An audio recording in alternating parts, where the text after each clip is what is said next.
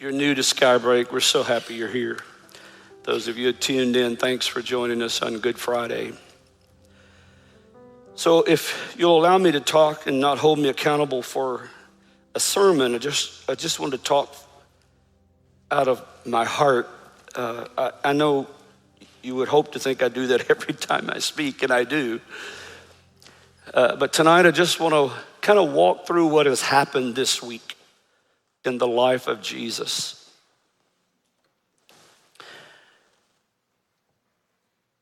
We call it Good Friday, and Hebrews chapter 12, verse 2 says, "For the joy that was set before Jesus, he endured the cross, scorning its shame, and he sat down at the right hand of the throne of God." You can be seated. Thank you for standing. Good Friday is good for us, but it was not so good for Jesus. And so the thought I have for you tonight is close to the cross, but far from the blood. Close to the cross, but far from the blood. Holy Week begins with Palm Sunday. We celebrated it last weekend, and it's Jesus' triumphant entry into Jerusalem, riding on a donkey. Crowds of people were laying palm branches in his path as he went. Monday comes, and Jesus confronts the money lenders in the temple, overturns the tables and scatters their wages. And you see a different side of Jesus that was angry and upset that they had turned the house of prayer into he called it a den of thieves. That was Monday of this week. Tuesday rolls around, and Jesus is with his disciples, and a woman comes in with a very expensive jar of perfume. The cost was about a year's wages. You need to think about that. Perfume that cost whatever your 1 year wages would be. And she brings it into Jesus unannounced, and she pours it on him as an anointing, a year's worth. And he complimented her, saying that she had come to anoint his body for burial. And most of those who witnessed what happened didn't even know what he was talking about. They didn't understand what was happening. A year's worth on Jesus. Wednesday comes, and nothing is really recorded of Jesus' whereabouts. I don't know what was happening. Maybe he was in deep contemplation of what was about to come. And then Thursday, we pick up where Jesus has his Last Supper with his disciples, and he takes bread and he breaks it, says, "Eat it, this is my body." He takes the cup, he blesses it, says, "Drink of this." And he quotes Matthew writing this way. Jesus said, "For this is my blood of the covenant, which is poured out for many for the forgiveness of sins." And he hands them the cup with the fruit of the vine to drink it. Later that evening, Jesus leads his disciples from that upper room to the Garden of Gethsemane to pray. And this is when a lot begins to happen. It's here in the Garden of Gethsemane where the Roman soldiers, led by none other than Judas, the betrayer, they apprehend Jesus. They come with torches, they come at night. And Jesus, of course, exchanges conversation like, if I'm a common thief or if I was a criminal, why would you come at night? Why didn't you just arrest me in the daytime when I was in the temple speaking? And there's a whole conversation that happens there. And during this moment, this is when Peter pulls out a sword and begins to wave that sword. Some say, well, he was really good. He cut off the ear of a soldier, but he really was going for the throat and the head, and he missed. But he cuts the ear off. And Jesus bends down and picks up the cut off ear, places it back on the side of the man's head, and he's immediately healed. But nothing is even acknowledged about that from the Roman soldiers, and the disciples scatter in fear. And they bind Jesus up and they take him away to begin the mockery of a trial. Now, what follows throughout the rest of Thursday night is indescribable. Jesus endures the most unimaginable pain and mockery and beatings and betrayals. He suffered so deeply from the brutality of the Roman soldiers who whipped him literally and beat him until the flesh was almost gone off of his midsection and his rib cage and his back. His body was unrecognizable. You say, how do you know that? Isaiah 52 prophesied and said, many were amazed when they saw him. His face was so disfigured, he seemed hardly human. And from his appearance, one would scarcely know he was even a man. That's how brutal the beating and the mistreatment was. This is happening Thursday night through the wee hours of the morning, and Jesus is ultimately sentenced to death by crucifixion, where his body is hung on a wooden cross until death. Now, as night begins to turn today, the events of Friday begin to unfold, and though Jesus' body was exhausted, a night turns today and the events begin to happen, and Jesus is so weak and he's so exhausted from the long night and the beatings and the crown of thorn and the extreme blood loss. And then the Roman soldiers say, I want you to carry your own cross up the hill to Calvary.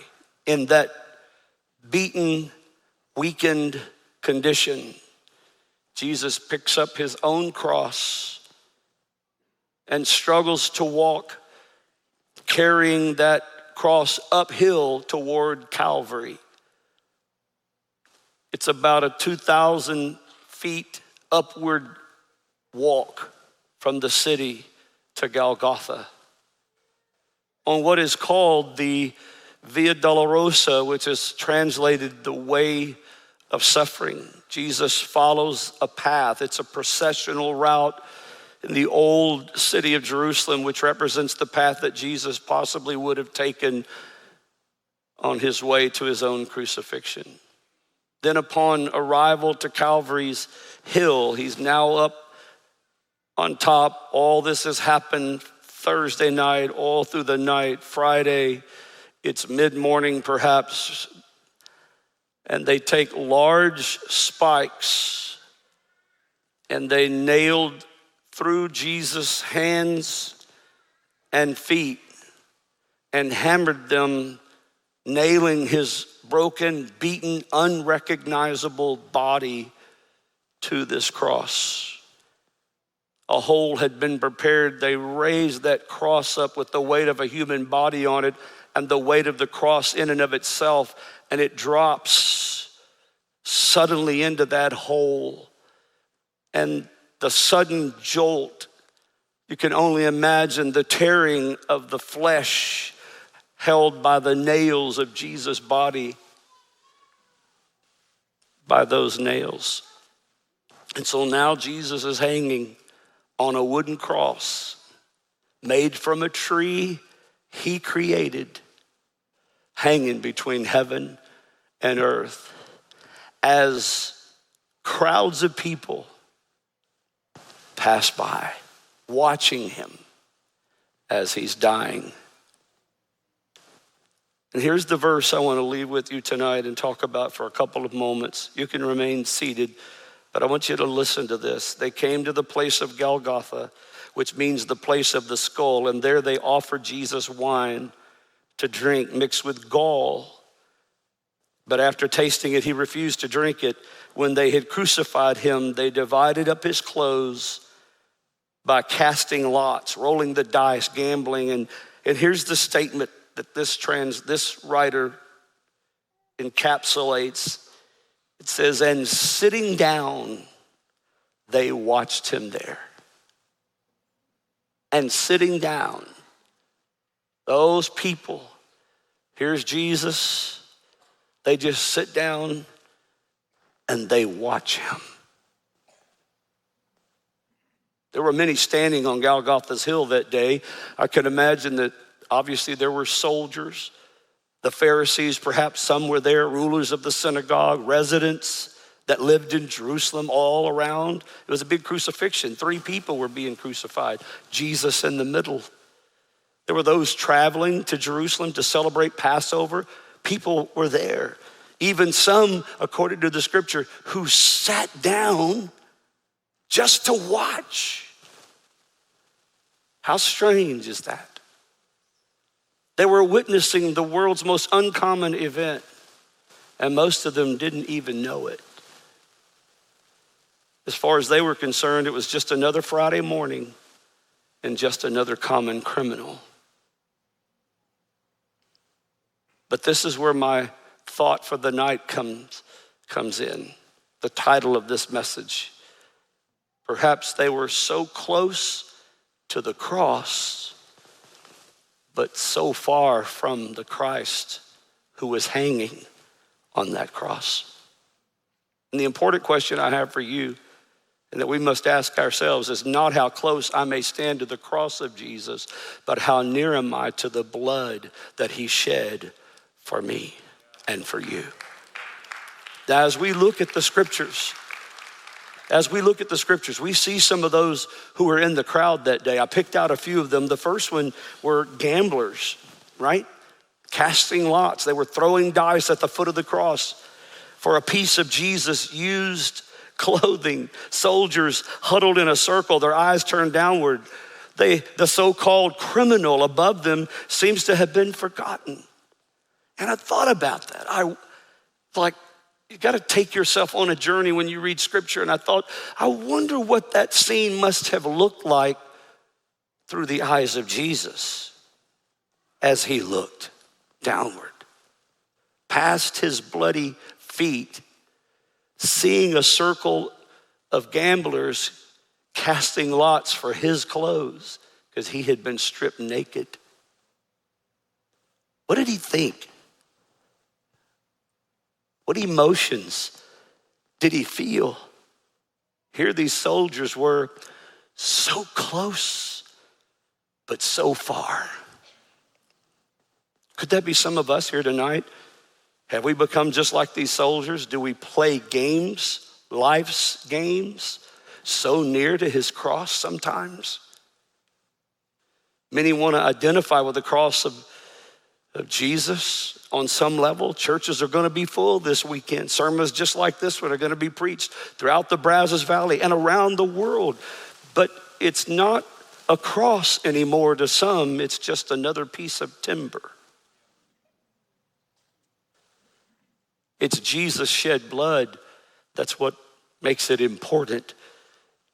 1 John 1 says, it is the sacrificed blood of Jesus, God's Son, that purges us from all sin. Just to stand near the cross is not good enough. You can live in the shadow of a steeple. You can quote 66 books of the Bible. You can even speak in tongues of men and angels. But if you're not washed in the precious blood of Jesus, you're still lost.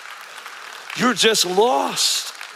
Peter tells us that you were redeemed with the precious blood of Christ, a lamb without blemish or defect. The purchase of our redemption was the cost of the precious blood of Jesus. And those gamblers didn't even recognize it. Playing games. Hear me, church. I'm not here to be too heavy tonight, but I am here to tell you, don't just come to church and have a casual relationship with Jesus and it's kind of the cool thing and I'm a Jesus person and I like Christian music and I wear this and you gotta be, there's gotta be more than that. This timber that Jesus died on was the cross that redeemed all humanity by the blood that he shed. And I don't want to be so close to the church and the cross and just identify with that, but not realize the precious blood that he shed for me was so valuable, and the pain and the suffering that he went through to cause that to happen. I want to appreciate that in every way that I possibly can. Those gamblers were close to the cross, but far from his blood. And then I thought about the crowd passing by, right? These are the people who just hours before were saying, crucify him in Pilate's hall. Crucify him. And think about it. It's the same crowd who heard Jesus preaching out on the Sermon on the Mount as he walked through Capernaum, as he walked down by the Jordan River. They heard him teaching.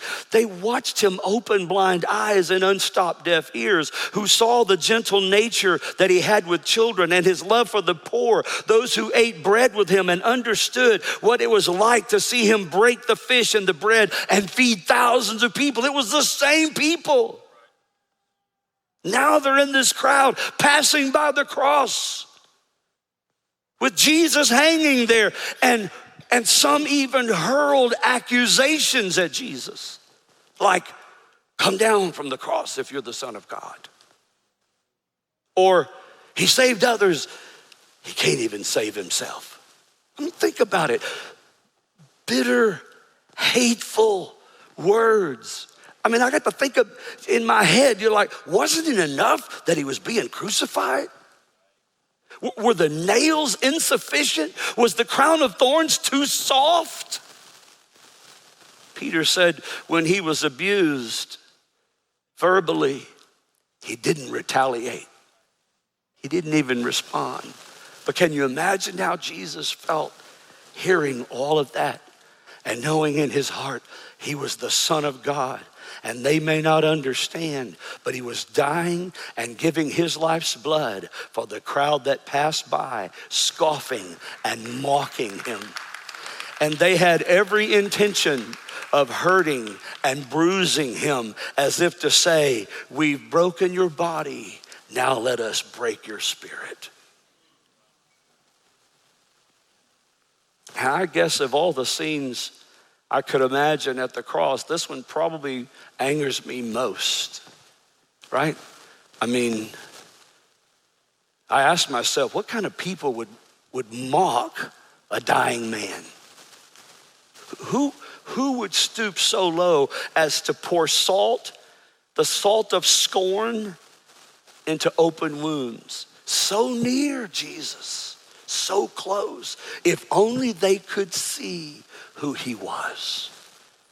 And maybe, think about this, while they're walking by and they're railing and scoffing, maybe they got close enough to the cross that some of the blood that was pouring from Jesus' body, dripping down from his body, off of his elbows and knees and the side of his face, off of his side, dripping to the ground. Just maybe some of it dripped from his broken body onto them. But sadly enough, some of it did not fall on their souls. Near the cross, there was gamblers, there was a crowd. And then you have to say and recognize there were two criminals besides Jesus, who wasn't a criminal. There were two thieves that were being crucified on either side of him. And they had a conversation.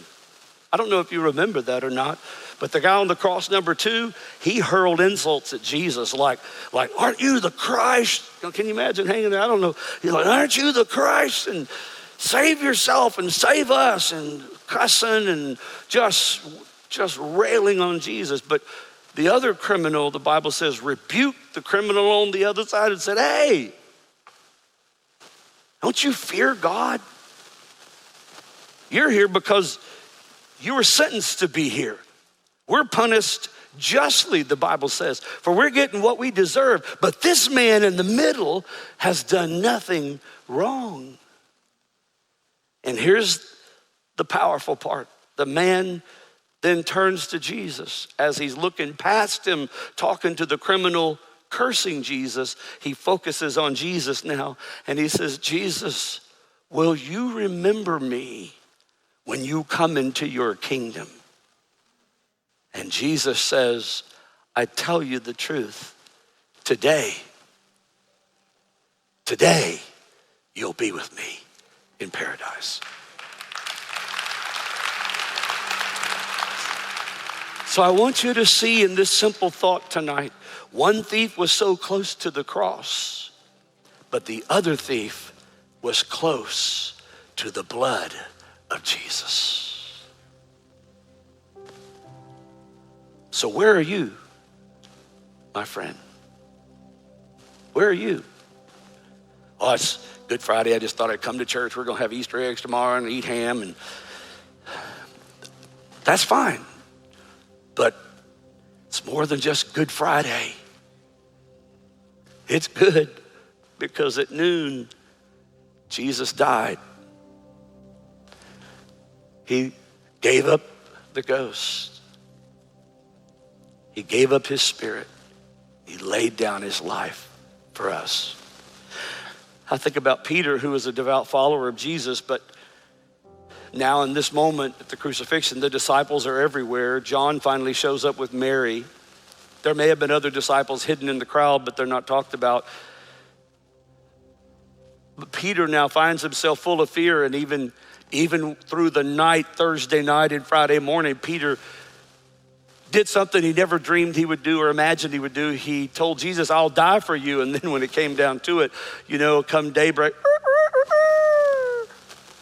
that's my version.